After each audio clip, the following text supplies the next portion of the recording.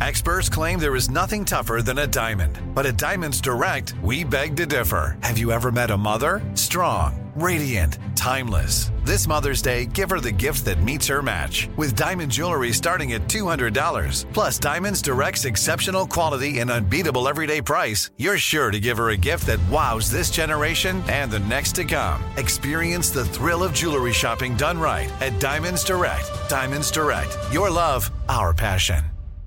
I'm Tracy from Stuff You Missed in History class. Are you a small business owner or even someone who dreams of entrepreneurship? Then check out Season 2 of Mind the Business, Small Business Success Stories from iHeart Podcasts and Intuit QuickBooks. Join hosts Austin Hankwitz and Janice Torres as they interview entrepreneurs sharing insights around starting and nurturing a small business. You won't want to miss these inspiring stories of entrepreneurship and discovering ways to business differently so you can too. Planning your next trip? Choice Hotels' family of 22 brands has over 7,400 locations and the perfect hotel for any traveler you want to be. Like a Cambria Hotel, serving up locally inspired craft cocktails for all my folks who maybe want to meet up and talk about Mad Royals. Check into a Radisson Hotel with flexible workspaces for you strivers who listen during business travel. Or a Comfort Hotel with free hot breakfast, family-friendly pools, and big spacious rooms for the parents who listen with their kids and need a little retreat. What are you waiting for? Join Choice Privileges and start earning points toward your next stay. Find a stay for any you when you book direct at choicehotels.com, where travels come true. What does every grocery store aisle now have in common? Products that come in paper packaging. And not just the obvious ones like cereal boxes and juice cartons. From beauty products to boxed water, there are more opportunities to go papertarian than ever before. So why should you? Because paper comes from a renewable resource and can be recycled up to 7 times. Simply put, it's the smart choice for the environment. And it turns out the easiest choice for you. Learn more at howlifeunfolds.com/papertarian. Welcome to Stuff You Missed in History class from HowStuffWorks.com.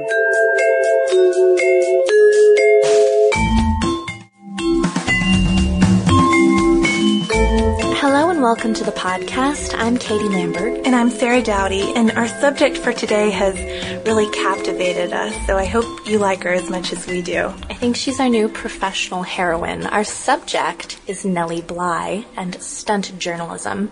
And when Nellie Bly embarked on the journalistic stunt that made her so famous, which was feigning insanity in order to be committed to a notorious asylum, something I would not do as the health editor, a fellow journalist from a competing paper picked up on the story.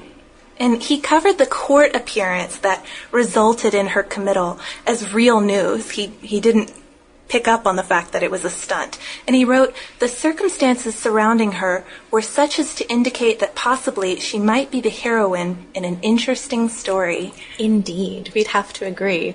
Nellie Bly pioneered the era of girl stunt reporters, women who wrote firsthand somewhat lowbrow reports that got him off the fashion and flower show and perhaps cat show beat, Veronica Corningstone, take note, and instead into the seediest, most dangerous parts of the city. This was big from about the late 1880s to the early 1890s, but no one was bigger than Nellie Bly. Yeah, she starts off writing for $5 a week, and at the pinnacle of her career, she's making $25,000 a year, which is big money at the time.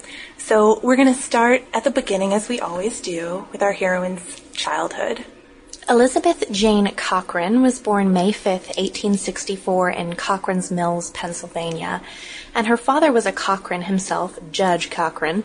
And he'd already had a family of 10 with his first wife. Elizabeth was his 13th child of 15, and she was considered the most rebellious. And so her mother, Mary Jane, likes attention and quickly instills that in her daughter. She has the baby Elizabeth christened in a bright pink gown, which earns her the nickname Pink. And her childhood is comfortable. She lives in a nice mansion, has an easy life, the daughter of a judge. But things change when she's about 6 years old, when Judge Cochran dies without a will. And because he's already had this first family, his second family is left with no protection. And there's not much anyways to be split between 15 children. So his estate is auctioned off, and the second family moves into a modest home.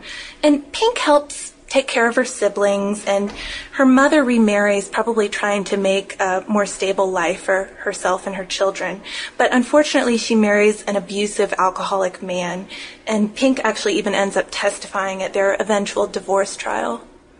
Her brothers ended up being able to land decent white-collar jobs, even though they didn't have a lot of education. So Pink decided that she'd like to be independent and help support her mother. She enrolled at the Indiana Normal School when she was 15 to train as a teacher, but ran out of money after one semester and moved to Pittsburgh with her mother, where she helped run a boarding house. And Pittsburgh is where she will meet her fortune. So we're going to skip to 1885 when she gets her job at the Pittsburgh Dispatch. And this is the most amazing way to get a job. I love this story. She sends an angry, anonymous letter to the editor of the paper in response to an editorial by the Quiet Observer, Erasmus Wilson, who had written a piece called What Girls Are Good For. And Wilson was one of the most popular columnists in Pittsburgh, and he was a Civil War veteran. And this piece he wrote considered women useless outside of the domestic sphere. And this really angered young Pink, because she knew that some women didn't have a choice but to work. She was an example of this herself, and don't have any other option. So she writes in, and the grammar isn't good, there's no punctuation. After all, she hasn't had much of a formal education, but it's such a spirited letter, and she signs it The Lonely Orphan Girl, that it completely captivates the editor of the paper. And the managing editor of the Pittsburgh Dispatch was George Madden, who thinks, with his good business sense, that he's got to get this girl to write for his paper. So he puts an ad in the Sunday paper asking that she come forward. And she came to the office the next day and got her job as a cub reporter. And appropriately enough, her first article is a response to Wilson's editorial. Good for her. Yeah, and she goes on to cover topics that interest her, like the conditions of working girls in Pittsburgh and life in the slums, the archaic divorce laws in the state, topics that normally wouldn't fall to a woman reporter who would write more about, flower shows, cat shows, fashion. And Madden eventually decides that she should be a permanent staffer, because even though she's not well-trained, she's good and she's interesting. Madden and Ms. Cochran decide that she needed a nom de plume so she could keep her personal and her professional identities separate, and he chooses Nellie Bly from an old Stephen Foster song. But eventually one of Nellie Bly's stunts goes awry, and she poses as a sweatshop worker in Pittsburgh, and the owners get mad at the paper's negative coverage of their business and threaten to cut off all their advertising in the paper. So the editors back off, and Nellie's forced onto the fashion beat, which she is not interested in. So instead, she goes to Mexico. From 1886 to 1887, she traveled through Mexico doing quote-unquote real journalism. She wrote about corruption, the conditions of the poor, details about the food, what bullfights were like. But the Mexican officials eventually get so angry that she's expelled from the country, and she returns to Pittsburgh. But the editors haven't learned their lesson, and they try to stick her on the fashion flower show beat again, and she quits. And before she leaves, she writes a note for Erasmus Wilson. Dear QO, I'm off for New York. Look out for me. Bly. It's got to be the best a great kiss off.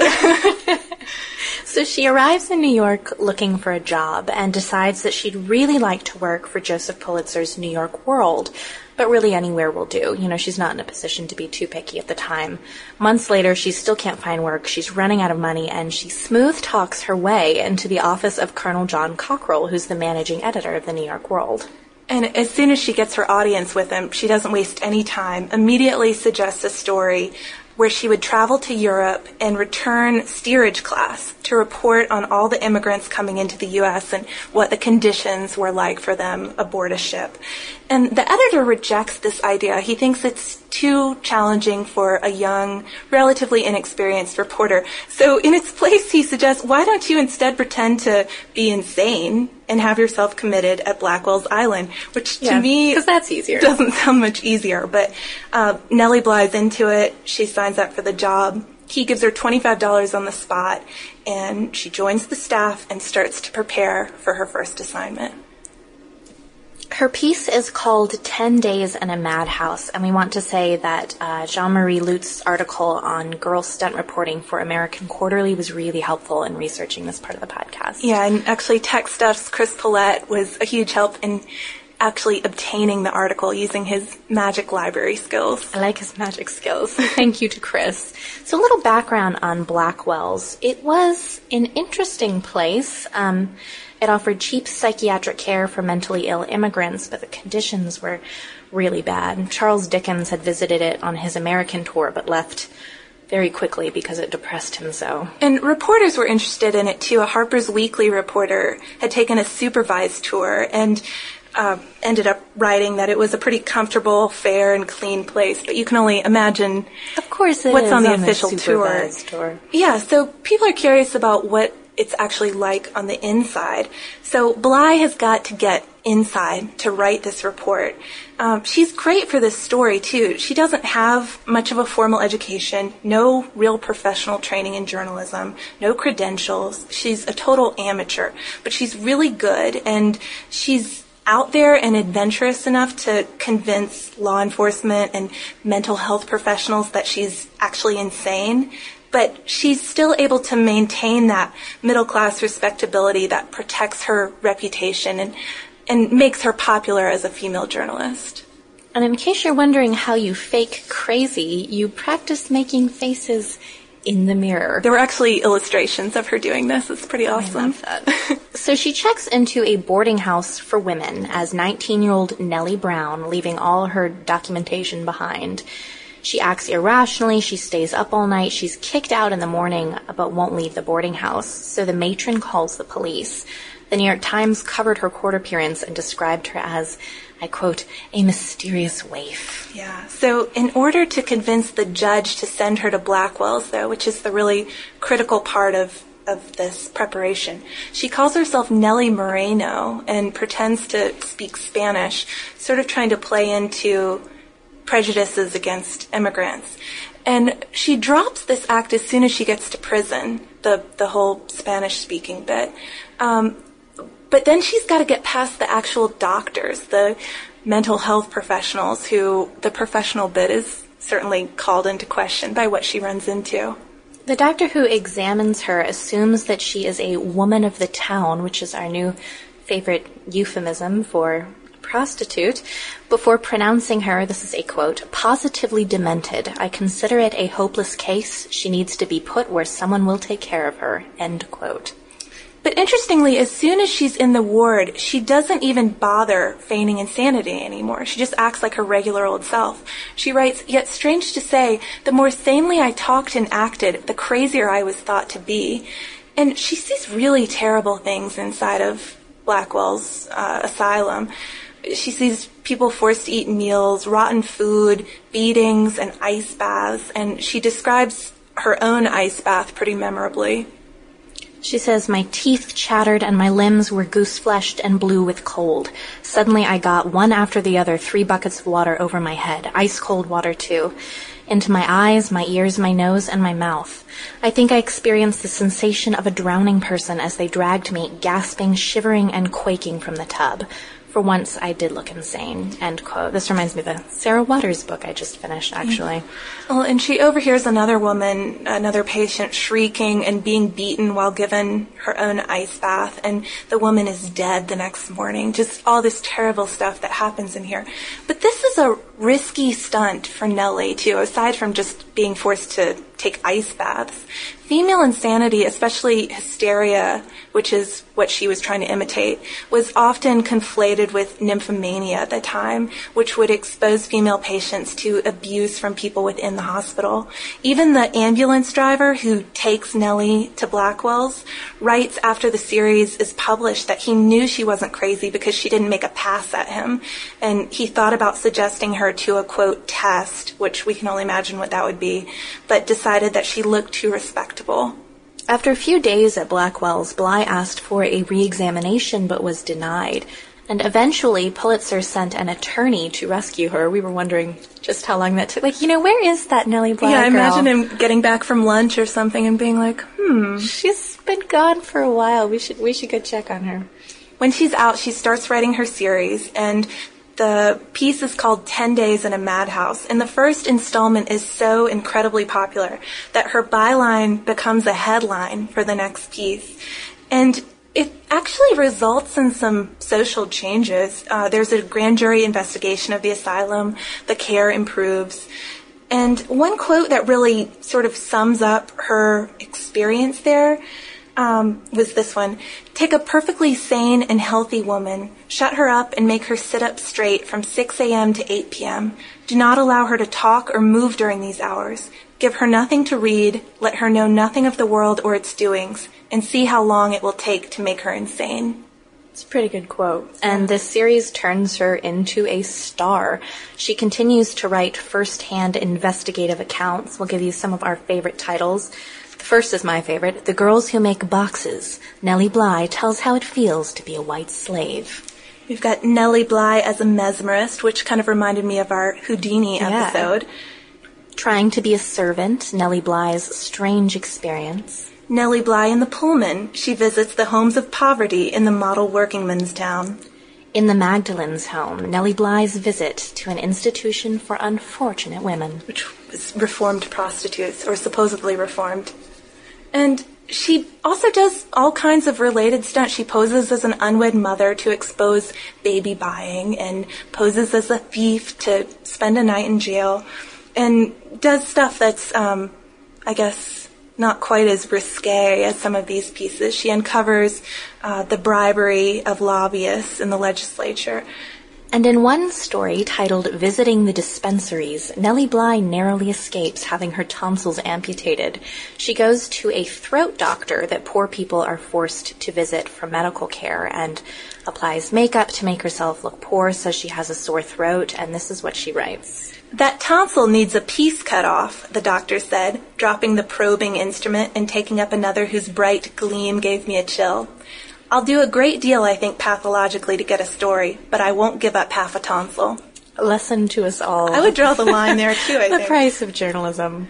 So Pulitzer's paper was really good at appealing to multi-ethnic, multi-class audiences, from women to immigrants to poor people. So this socially active journalism that still doesn't offend the middle class mores is really popular. Yeah, and the New York World, encourages this girl stunt journalism to a certain extent, but they also find a way to keep other would-be Blys anonymous. They don't want to have all of these superstar... Well, then you gotta pay them. Stunt reporters, exactly. So they decide to call everybody else who's not Nellie Bly Meg Merrilees, and by eliminating the individuality of stunt reporting, which was what made it so captivating in the first place. It's someone's own experience. They can talk about their own background and how they're reacting to what they're seeing. By removing that, it dooms the genre. It doesn't really extend past the early 1890s. So while the Madhouse piece is what makes Nellie Bly so famous, what she's remembered for is the stunt we're about to talk about. So Pulitzer had a plan to promote the building of the world's new offices. He wanted to launch a stunt where a journalist would travel around the world trying to beat the record set by the fictional Phileas Fogg, Jules Verne's hero in Around the World in 80 Days. Yeah, at this point she kind of reminds me not only of Brenda Starr, but also Carmen Sandiego. So Pulitzer plans on sending a man, but Bly says that she'll do it for less time for another paper unless they send her. So Pulitzer caves, and on November 14th, 1889, she sails from New York City to beat the record.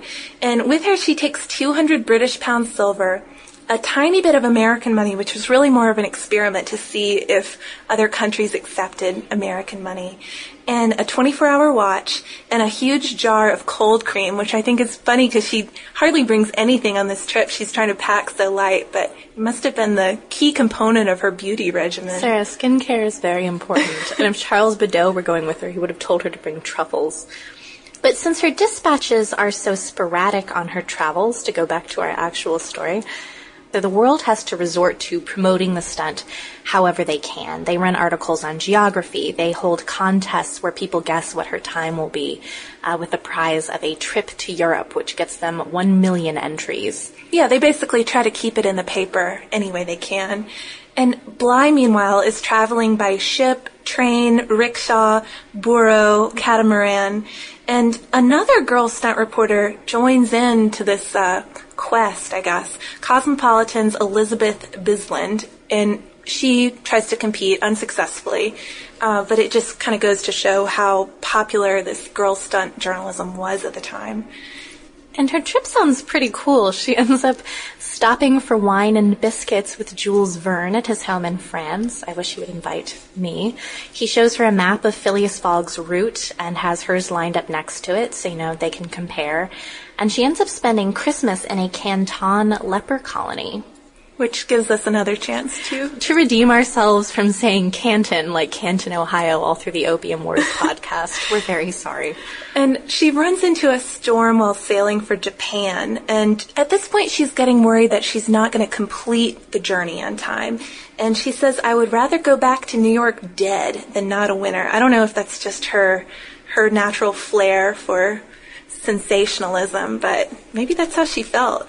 But on day 68, she docks in San Francisco, and she hears that there might be a smallpox quarantine on her ship, so she jumps overboard onto a tugboat to make sure that she's not held up in San Francisco. And the World has chartered a special train for her to take her to Chicago. It's got one sleeping coach and an engine, so it makes record time getting there. She arrived in New York at 72 days, 6 hours, 11 minutes, and 14 seconds to bands, parades, and fireworks, and the World proclaims, in all caps, the stagecoach days are ended, the new age of lightning travel begun. So she's a huge star at this point, and she writes around the world in 72 days in 1890. But despite her huge success with this stunt and the huge success it brings to the paper, she's not even given a bonus. So she resigns, just kind of in disgust. World bosses eventually agree to treat her more respectfully and pay her better. And so she returns in 1893 to do more work on women's rights, unwed mothers, some interesting and influential interviews, too. She profiles the boxer John L. Sullivan, writes about Susan B. Anthony, and interviews the anarchist Emma Goldman. We've gotten a lot of requests for her. We might have to do her in another podcast. She's in Ragtime, too, another Houdini mention. See, they're all connected, people. She also covered the Pullman strike from the perspective of the strikers. Which she was the only journalist to do that. That's pretty cool. Thanks, Nellie Bly. And she ended up writing an unsuccessful novel before marrying millionaire Robert Seaman in 1895. She was 30, he was 70, and he was president of the American Steel Barrel Company and the Ironclad Manufacturing Company. Which is quite a name, isn't it? It is. So he leaves her his business after his death 10 years later, but she has some bad luck with it. She's grown accustomed to living her life as this New York matron, but managing the business is not her forte, and the employees commit some forgeries. There's a lot of litigation. The company goes through bankruptcy, and she loses the fortune. She ends up going to England for a vacation in 1914, kind of to escape some of these troubles. And World War I breaks out, which would be pretty bad for your average traveler, but for Nellie Bly, it's an opportunity to do some journalistic work. She starts reporting through 1919 and goes home when her mother's health began to fail. In 1920, she joined the New York Journal, and she died of pneumonia January 27th, 1922 in New York City, and her obituary was over all the New York papers. And I think we're going to close this one with one more quote from Nellie Bly herself. She wrote shortly before her death, "If one would become great, two things are absolutely necessary. The first is to know yourself. The second is not to let the world know you." So while we don't think Nellie Bly would have approved of social media, we do. You should come follow us on Twitter at Missed in History, and we'd like to point you to a pretty cool article that goes back to her Madhouse days called Top 10 Instances of Medical Quackery Throughout History. I edited that one. I can tell you it's good. And you can find that if you search on our homepage at www.howstuffworks.com. For more on this and thousands of other topics, visit HowStuffWorks.com. And be sure to check out the Stuff You Missed in History Class blog on the HowStuffWorks.com homepage.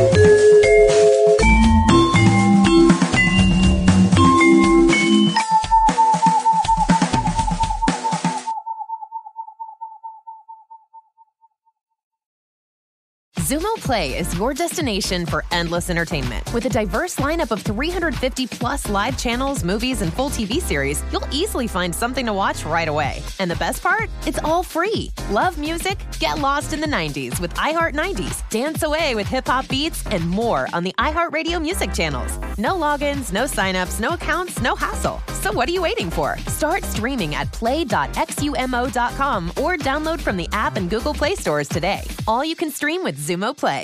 Xfinity has free premium networks for everyone this month, no matter what kind of entertainment you love. Addicted to true crime? Catch killer cases and more spine-tingling shows on A&E Crime Central. Crave adventure? Explore Asian action movies on Hi-Ya. Searching for something extreme? Check out skating, snowboarding, and more on Fuel TV Plus, the global home of action sports. And find crowd-pleasing bops on iHeartRadio's Hit Nation playlist. There's new free shows and movies to love every week. Say free this week in your Xfinity voice remote.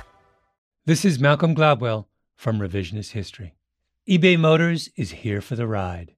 With some elbow grease, fresh installs, and a whole lot of love, you transformed 100,000 miles and a body full of rust into a drive that's all your own.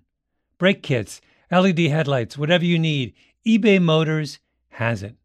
And with eBay Guaranteed Fit, it's guaranteed to fit your ride the first time, every time, or your money back.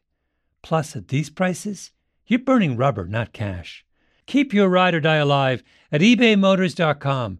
Eligible items only. Exclusions apply. Asking the right questions can greatly impact your future, especially when it comes to your finances. So if you're looking for a financial advisor you can trust, certified financial planner professionals are committed to acting in your best interest. That's why it's got to be a CFP. Find your CFP professional at letsmakeaplan.org.